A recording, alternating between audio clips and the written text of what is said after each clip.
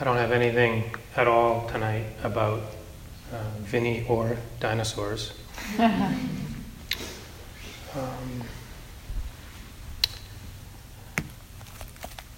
But I saw this book in the farmhouse yesterday, and it caught my eye. Just thought I'd bring it in to show you. The title is, most of you probably can't read it, but the title is "There Is No Suffering."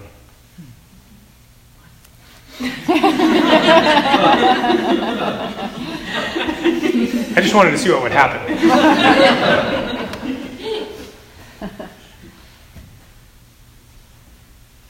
It's evocative, right? I mean, I think that's clear in your response. And it was for me, and I tend to appreciate this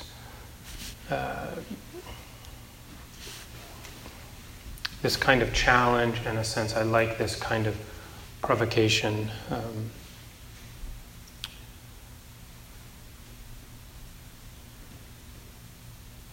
It wakes up in me a lot of wonder, a lot of curiosity, and sort of fortifies this sense of direction, even when I've lost touch or contact, I think, with the possibility. I also think this can be patronizing in a way, right? And so I think in bringing it into the room in the middle of a retreat when I've sat a lot of retreat, and I know that there's a lot of suffering, right? So it can be either. It can be patronizing, or it can be inspiring. It can compel us to ask how, right? How can this be true? How can this be true?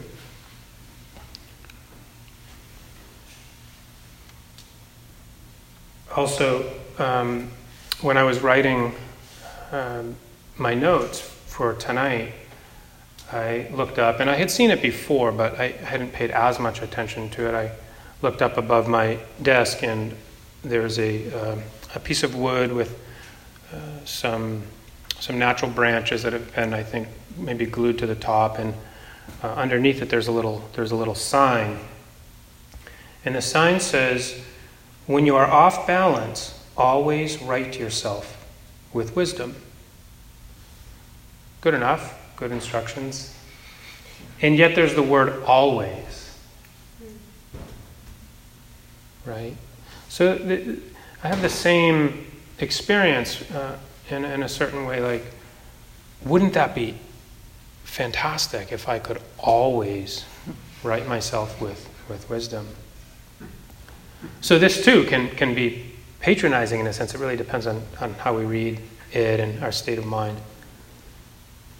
Or in this case, it can be a clue, hinting, if you will, at how right views and skillful actions come together to restore harmony in our mind and the world around us.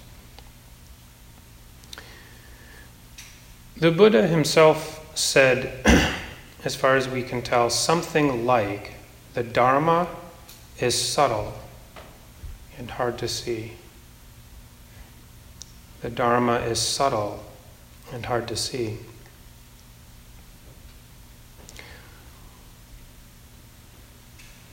We can't really teach the Dharma.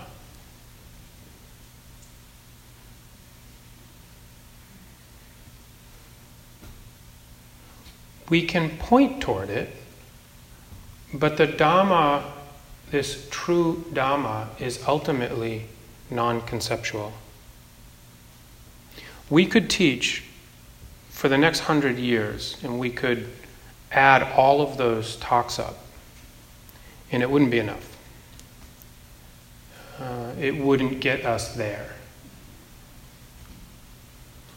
But we can learn how to meditate.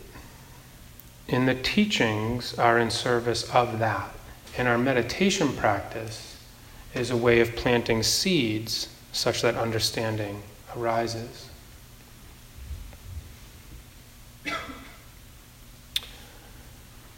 Many years ago, and for a period of maybe 5 or 6 years, I would travel once or twice a year to the Big Pine Bishop area of California, where I was connected with a place called the School of Lost Borders, and I was doing a lot of Vision Quest ceremony and training there with folks, and toward the end doing some apprenticeship.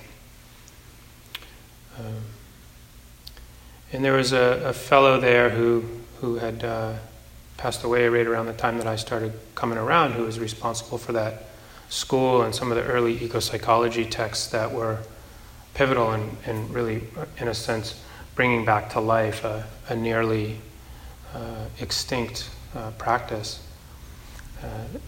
His name was Stephen Foster, and he said that, and I'm paraphrasing, for the people to survive, the poetry must be good.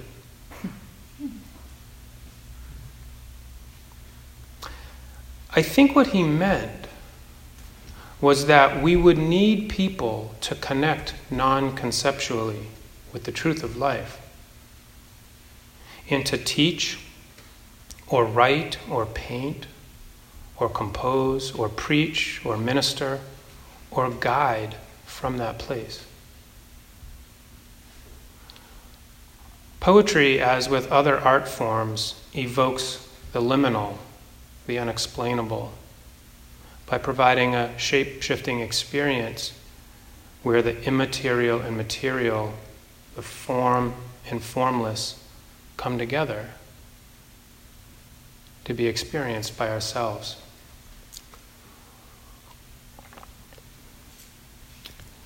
We are, and have been, for thousands of years, trying to integrate the best art in the same way that we try to integrate our deepest insights on the cushion. And we do this with an inevitable, and perhaps if we are not careful, frustrating, sometimes very frustrating, learning curve, precisely because when awareness is tarnished with what in the Pali is avidya, not knowing, we view the world in dualistic terms. Dharma practices, like art, collapse this duality into pure awareness, spaciousness, emptiness, not self.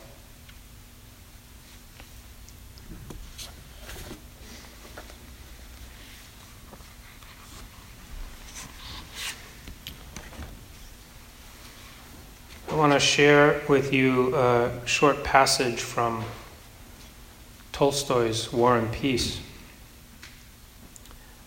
Natasha is being courted by Prince Andrew. After dinner, Natasha, at Prince Andrew's request, went to the clavichord and began singing.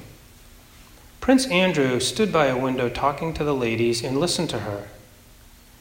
In the midst of a phrase, he ceased speaking and suddenly felt tears choking him, a thing he had thought impossible for him. He looked at Natasha as she sang, and something new and joyful stirred in his soul. He felt happy and at the same time sad. He had absolutely nothing to weep about, yet he was ready to weep. What about? His former love?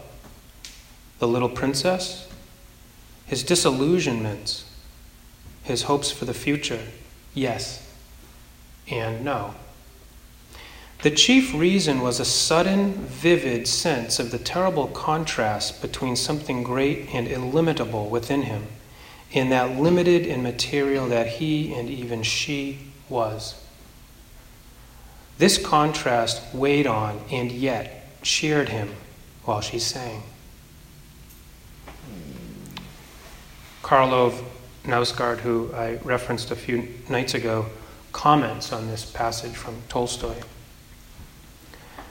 The contradiction between the illimitable that dwells within us and our simultaneous limitation in earth-boundedness is the driving force behind all literature and all art, or so I believe, but not only that.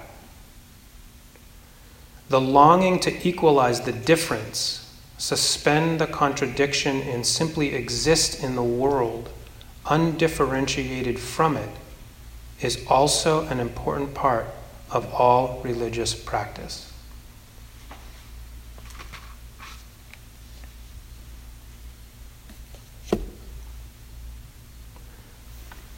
Personally,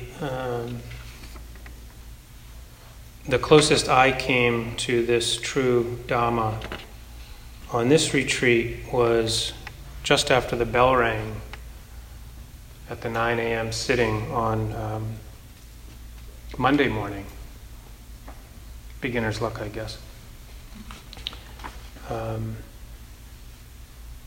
We sat together. The bell rang. I was sitting here. I opened my eyes, and right about in this direction, looking that way, 3 birds flew from that sort of middle section of shrubbery to the next one and landed.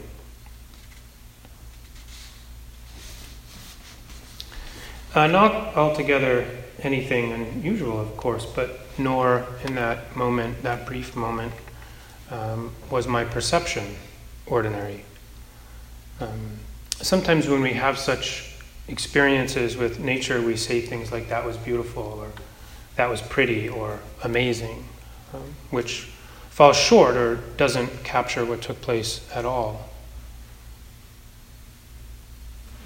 How do we capture the non-conceptual? Typically we are inspired, something we really have language for. Perhaps, I wonder, maybe this is the reason art developed. Zen koans, similarly, are questions that can't be resolved with logic. They use language to trick the mind into completely letting go of concepts in order to steer the mind into inspired moments of clarity. So on Monday morning, roughly 10 o'clock, when I opened my eyes after the bell rang, my sense of self, like the felt sense, in a basic way, just the felt sense of me or I, someone sitting here, temporarily dissolved into simply a feeling of being alive and connected to a world that I was no longer looking out at, but which I was a part of. That world somehow simultaneously contained both the visual of birds and a greater awareness of seeing them. And in the absence of a felt sense of me who was looking at the world or seeing the birds, that I knew of the birds confirmed my existence more as awareness itself than as someone we call Chris. All of this was held in a great silence and a pervasive feeling of goodness or benevolence for no apparent reason, confirming the well-being that I believe is inherent in the universe, or may be inherent in states of mind absent dualistic thinking.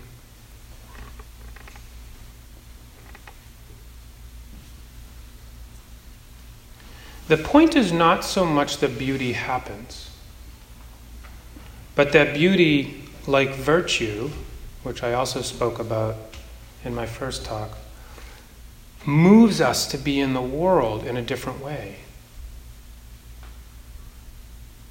It's moments like these that give me faith in the Dhamma.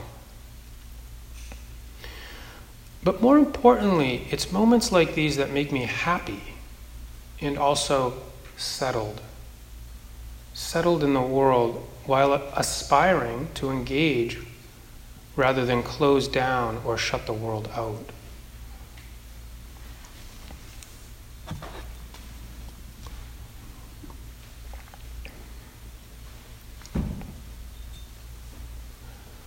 I'm reading a Nausgard book, you'll have to forgive me.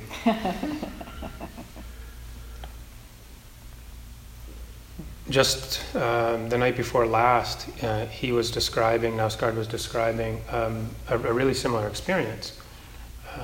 He was in a car, in his case, and I think he might have said that he had picked his children up from school and was driving home, and there was, I think, a larger group of birds that passed by the front window of the car. Knausgaard writes, "The feeling it gave me was one of shock-like joy at the simple fact that I was here, now, there, contemporary. Joy that I existed together with everything else in existence. Not the experience itself, that means nothing, but the longing to be in the world which it gives rise to, or to open to the world." It's like this when our practice is going well. We practice formally, and we also step forward into our life despite its complexities, pains, and uncertainties, simply because we want to open to the world.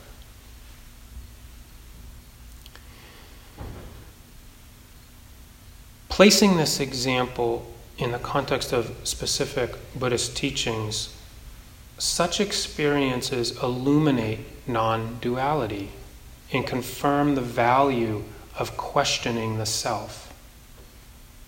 And for that matter, questioning everything the untrained mind takes to be real.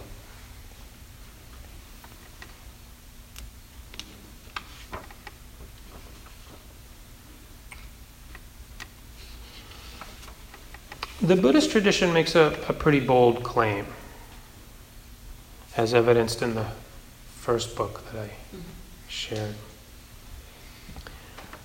It makes a bold claim that we don't see the truth.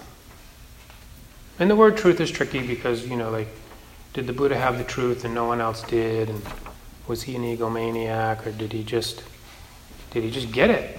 Maybe, right?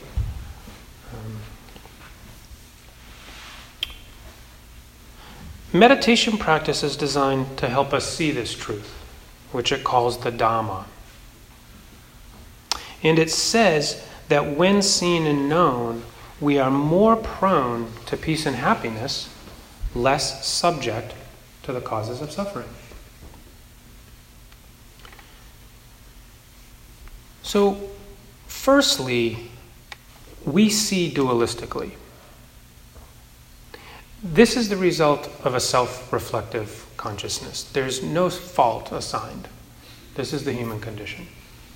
This is not accusatory. This is also a shared, of course, reality. Second, we take this sense of self, or I, to be solid, fixed, and independent. Still, no fault assigned. Nothing that is personal.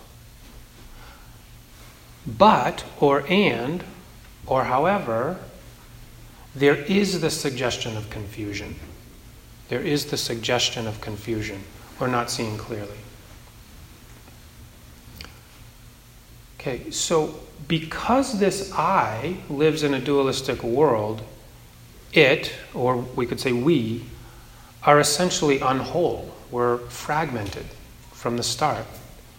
And deep down inside, there's a gnawing, restless longing to close the gap between self and other, inside and outside, what we don't have and what we want. And in more clinical terms, we're caught trying to create and maintain a solid sense of self that somehow feels complete. It's as if we're trying to get somewhere, and once we are there, we will finally feel okay forever.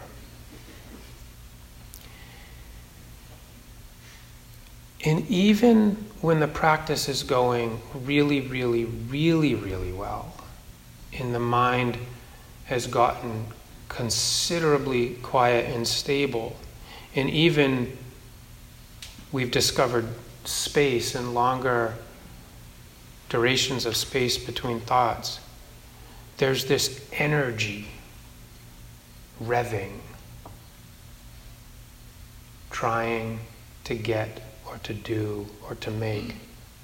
This selfing is felt and seen at such a subtle level. We realize either we're getting close or we're fucked and it's never going away.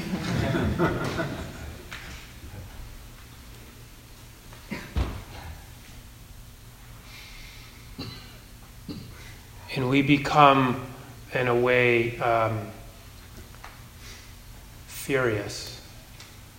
And after that, resolute. There's this, and we can buckle and turn back. But there's this sense of just wanting to be done with it. Like if I've worked this hard, and I'm experiencing a lot of the fruits that the people at the front of the room are talking about, and now still this incessant inability to just be still, to just stop. And there's a sadness because it's increasingly clear at this point that we are not making it happen. We're not doing it.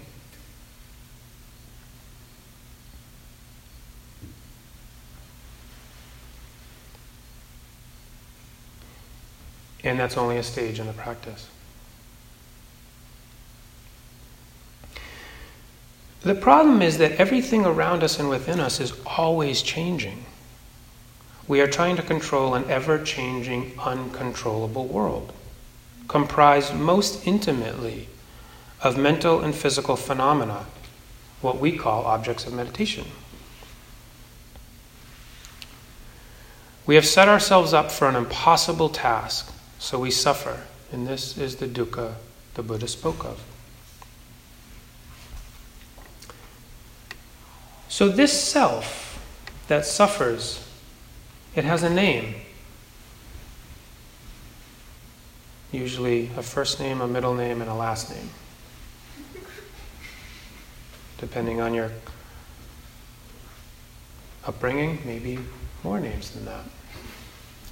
It has a history, it has a future filled with things we hope will happen and other things we hope will never happen. Maybe you have a self kind of like this. We spend a lot of time going over the past in our head, even though we can't change the past. And we know that, but the habit is to go over the past in our head. That's the habit. And we spend a lot of time fantasizing about the future, even though it stirs up hope, fear, and worry.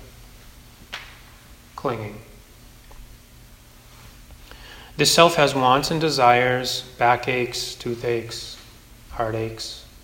The self identifies by gender, occupation, race, income, vocation, and a million other things. This self has something to gain and something to lose. And if we're not being careful, it will have either a good retreat or a bad one. From a relative perspective, all of this is true.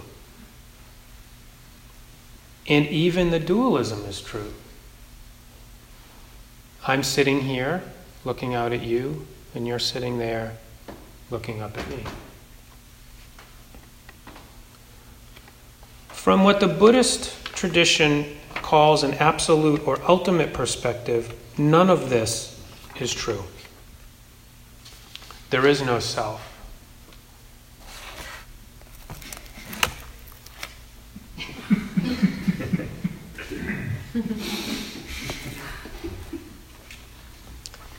This teaching, however, does not deny our existence, but rather says, I think, more appropriately, that there are different levels of clarity or reality, and that the level that we normally live at and see through is not the whole truth, it's partial.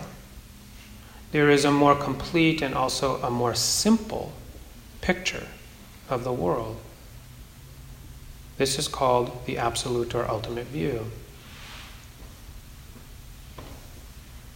It's a view where cause and effect are better understood. The self is understood and experienced. The self is understood as an experience of constantly changing mental and physical phenomena. What we call a self is more of a mental impression,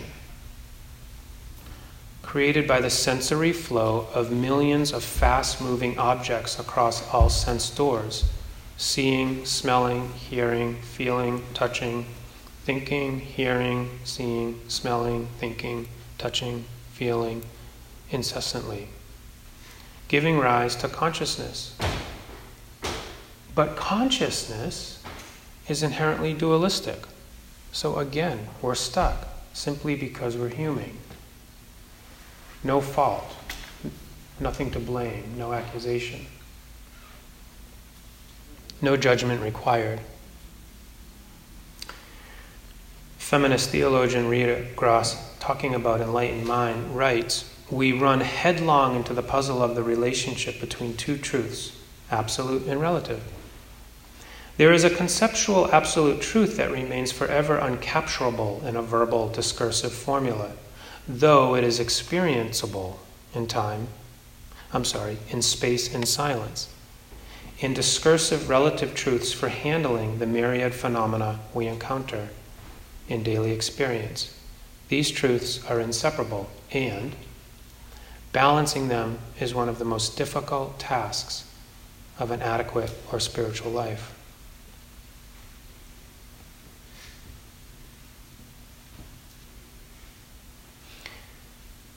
Relative truth is felt directly when we are caught in self-view, all forms of clinging, and the result is dukkha, discontent. This dukkha is felt by what we call self.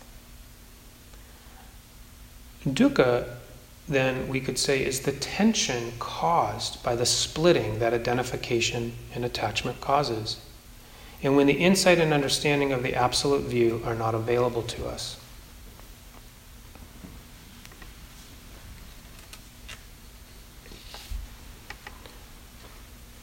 Rebecca Del Rio writes, "Come new to this day. Remove the rigid overcoat of experience, the notion of knowing, the beliefs that cloud your vision. Leave behind the stories of your life. Spit out the sour taste of unmet expectation. Let the stale scent of what-ifs waft back into the swamp of your useless fears. Arrive curious, without the armor of certainty. The plans and planned results of the life you've imagined, live the life that chooses you, new every breath, every blink of your astonished eyes." Retreat confronts us with the reality of our relative self, all that is mundane about it, and difficult, while providing a container to let go of our conditioned and habitual ways of relating to our mind so that we can come closer to the freedom afforded by the view from the Absolute. So there's a risk.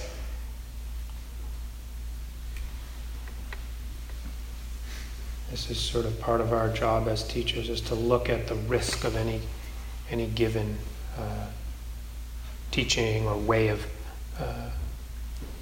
articulating a teaching.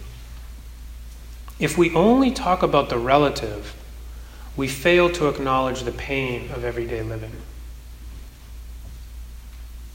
We make no space for vulnerability in the path of awakening. If we fail to talk about the Absolute, we fail to offer a pathway to alleviating the suffering of everyday life. of allowing for the coexistence of vulnerability and equanimity.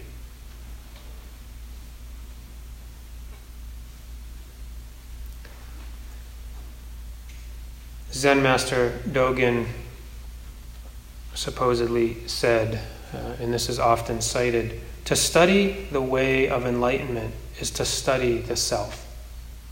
To study the self is to forget the self. And Rita Gross again, quote, "We could say that all of Buddhist practice is about forgetting the self that we have believed in for so long and that causes so much suffering."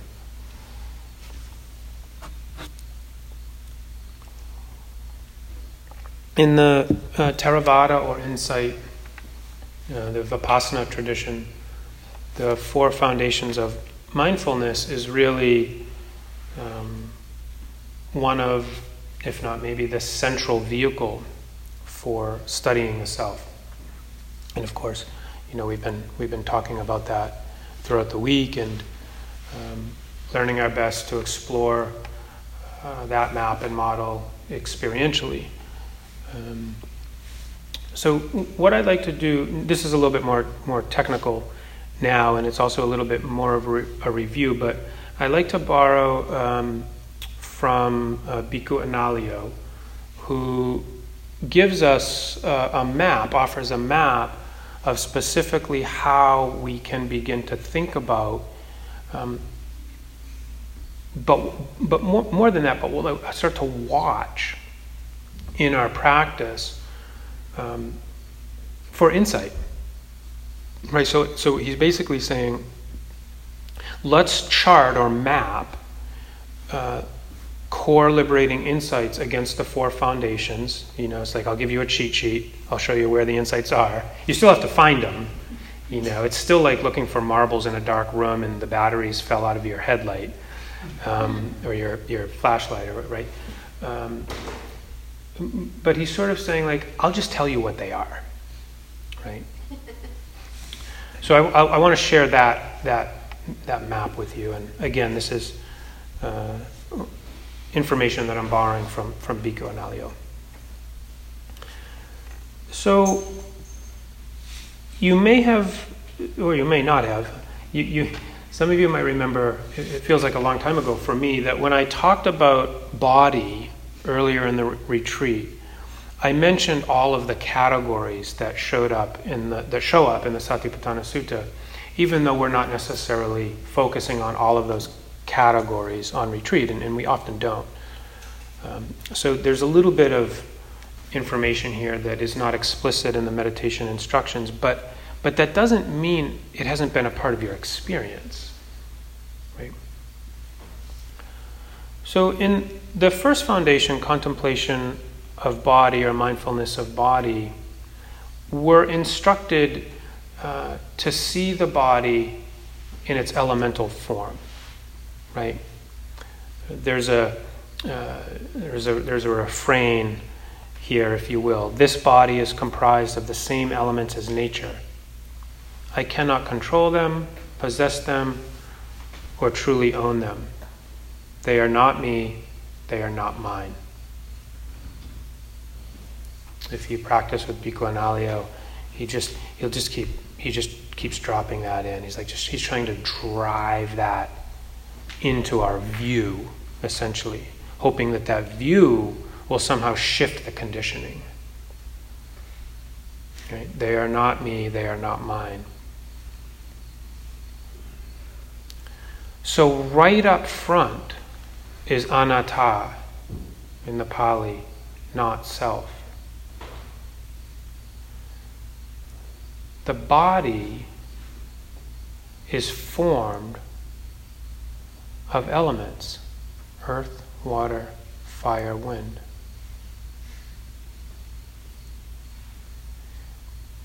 That there is a something here now with a distinct past and a hoped-for future is an illusion. That's what's being suggested from the absolute view. From a relative level or perspective or experience, I mean, even my body has pain from ways I got hurt when I was younger, right? And I can tell you, based on what's happened to my eyes in the past 2 years, it's going to be harder to see or read 2 years from now because my eyes are declining really fast. That's true.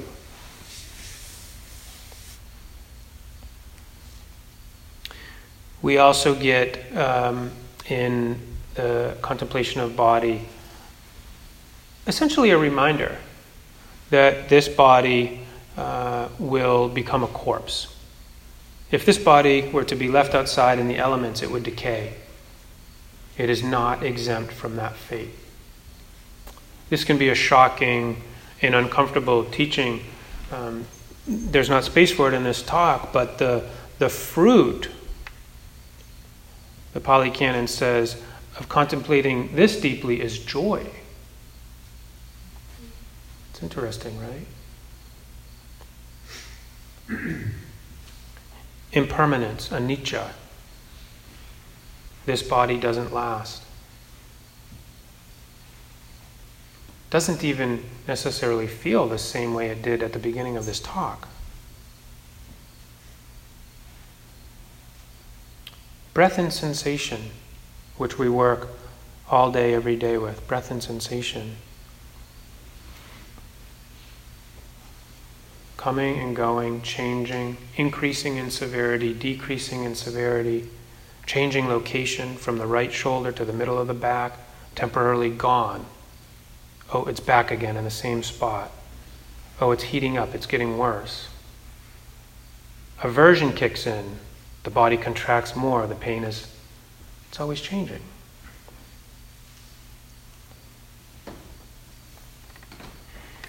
And see if I can do this.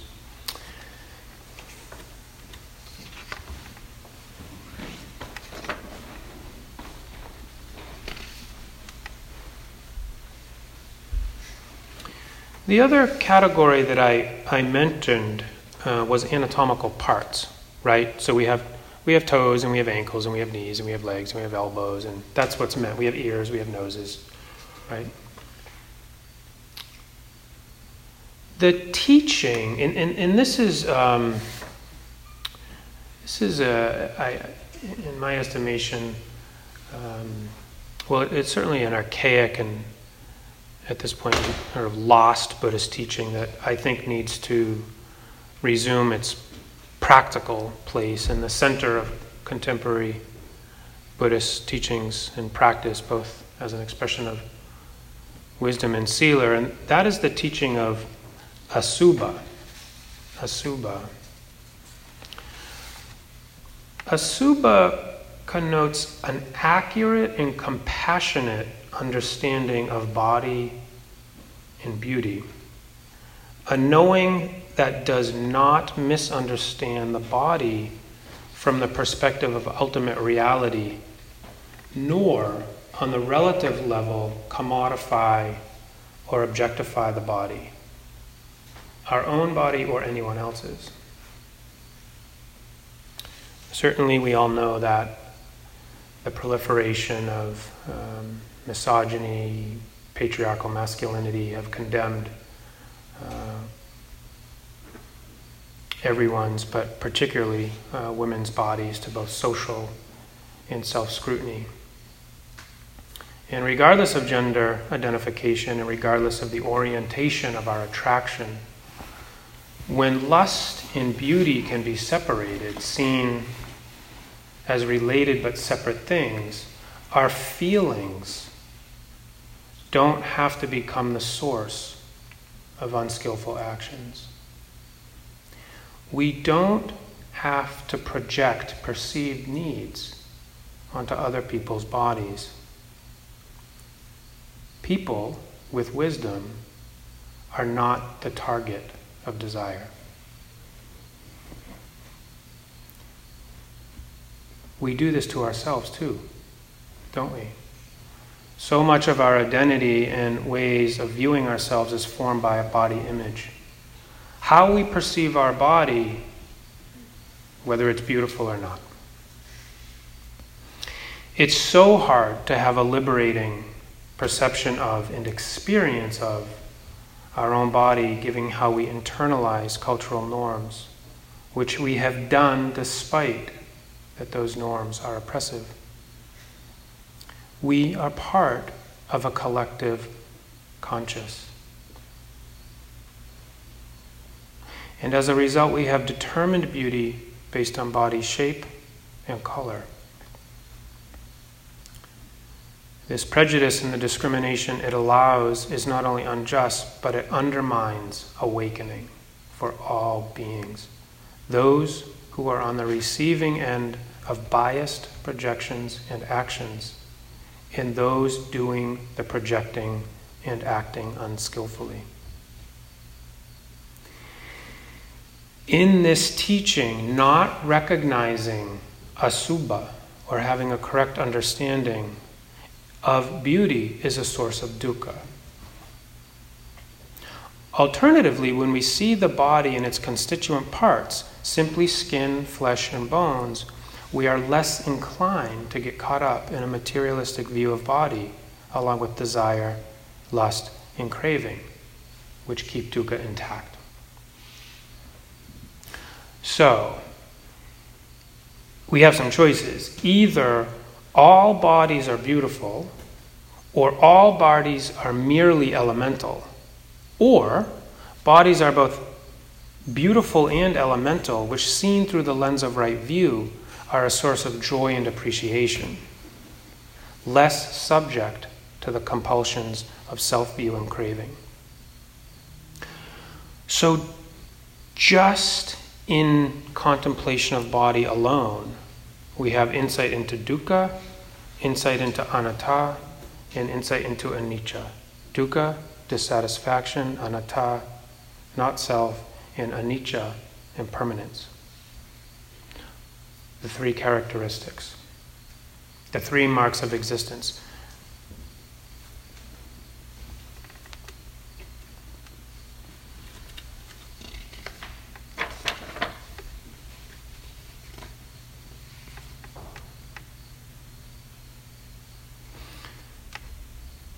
Attributed to the Buddha, practitioners, I will teach you the unconditioned and the path leading to the unconditioned.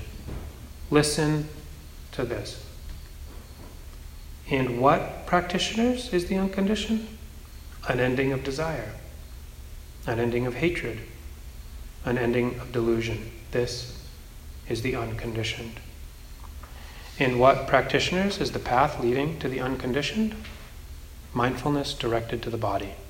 This is called the path leading to the unconditioned. I think what is implied is that insight takes the volitional power out of the three root hindrances. Strong polar tendencies of aversion and grasping lose their hold on us, and we're less prone to believe the stories in our head. Sharon Salzberg writes, mindfulness helps us get better at seeing the difference between what's happening and the stories we tell ourselves about what's happening, stories that get in the way of direct experience. Often such stories treat a fleeting state of mind as if it were our entire permanent self.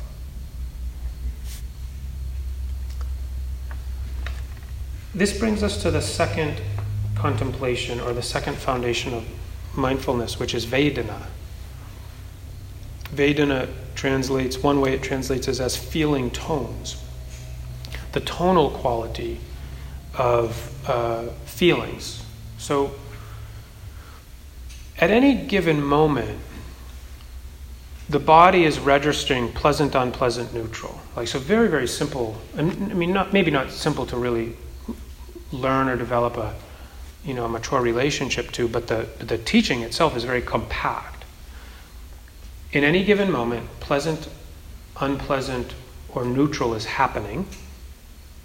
And we're not actually trying to change this. Like, meditation is not trying to find a way around this, right?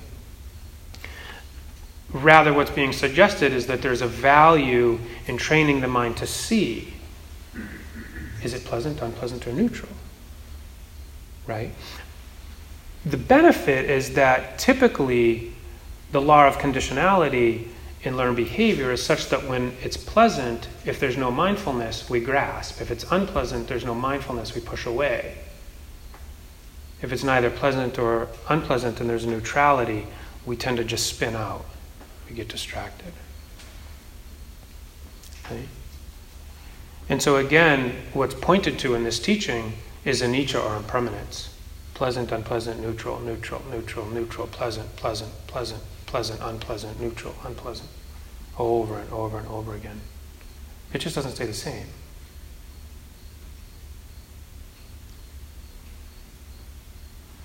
Third foundation of mindfulness we've spent quite a bit of time on recently, and I'll review, not to exclude the other examples, but I didn't have the complete list from Vinny and Cheryl, so just to review some possible phenomena or objects from, I think it was my instructions yesterday.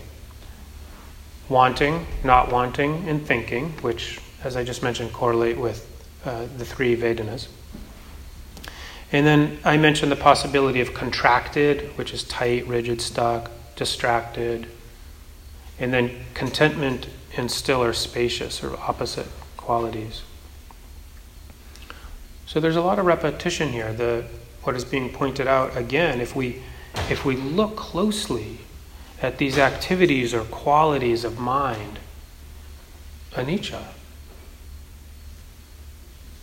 coming and going, coming and going, coming and going.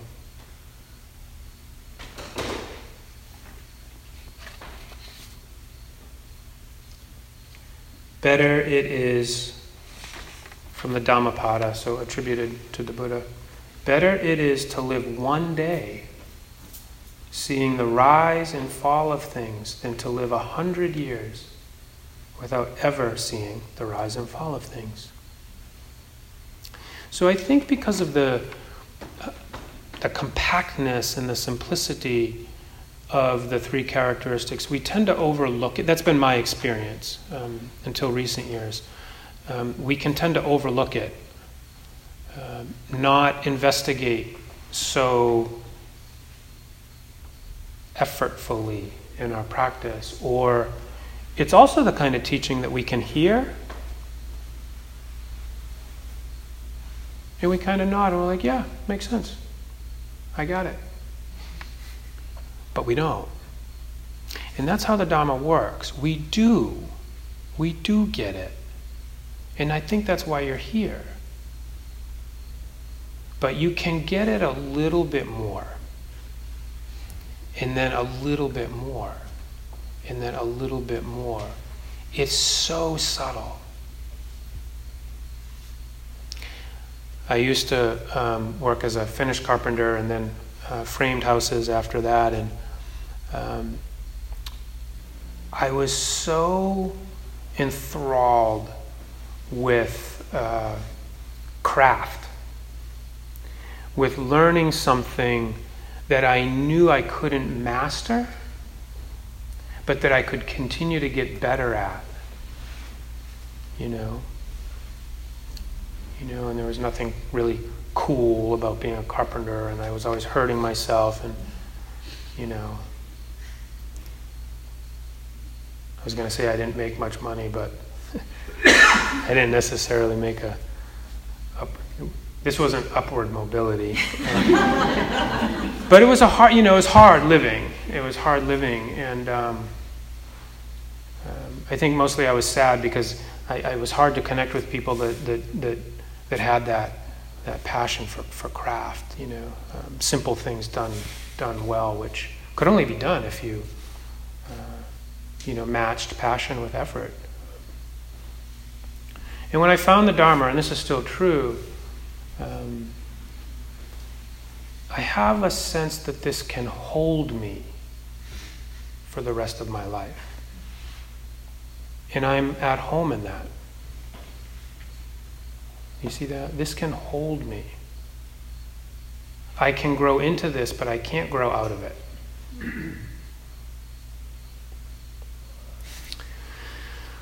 what these examples point toward is that we have an ability to test the solidity of our perceptions. That's mindfulness practice. And to learn how that investigation is also testing the solidity of the self. As we understand impermanence more clearly, we see the not-self nature of thoughts and feelings and sensations. This pain in my back that was I or me a moment ago is now gone. This current feeling of being tired or too cold will not last very long. How deeply can that penetrate? Nothing that passes through the screen of awareness can be referenced back to anyone or anything outside the laws of conditionality, which is basically an obtuse teaching that says things arise because of innumerable and often unknowable causes and conditions. So, in closing, as insight into the three characteristics develop, we understand that the difficulties, or dukkha, in our life result from not recognizing or aligning ourselves with natural laws, such as anicca, impermanence, and how the level of difficulty we experience is directly tied to how attached we are to our ideas and views, and the conditioning represented by them.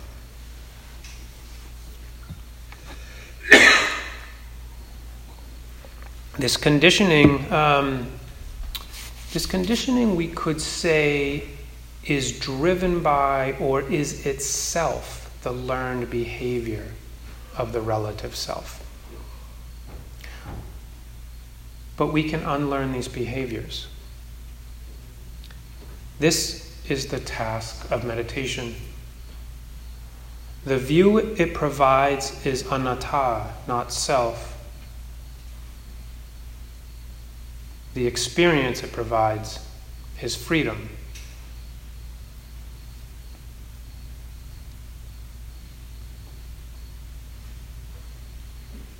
I'll end with a poem. One morning we will wake up.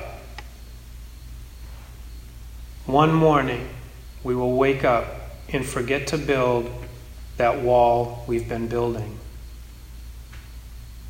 The one between us, the one we've been building for years, perhaps out of some sense of right and boundary, perhaps out of habit. One morning we will wake up and let our empty hands hang empty at our sides. Perhaps they will rise as empty things sometimes do when blown by the wind. Perhaps they simply will not remember how to grasp, how to rage. We will wake up that morning and we will have misplaced all our theories about why and how and who did what to whom. We will have mislaid all our timeless. We will have mislaid all our timelines of when and plans of what, and we will not scramble to write the plans and theories anew. On that morning, not much else will have changed. Whatever is blooming will still be in bloom. Whatever is wilting will wilt. There will be fields to plow and trains to load and children to feed and work to do. And in every moment, in every action, we will feel the urge to say thank you. We will follow the urge to bow.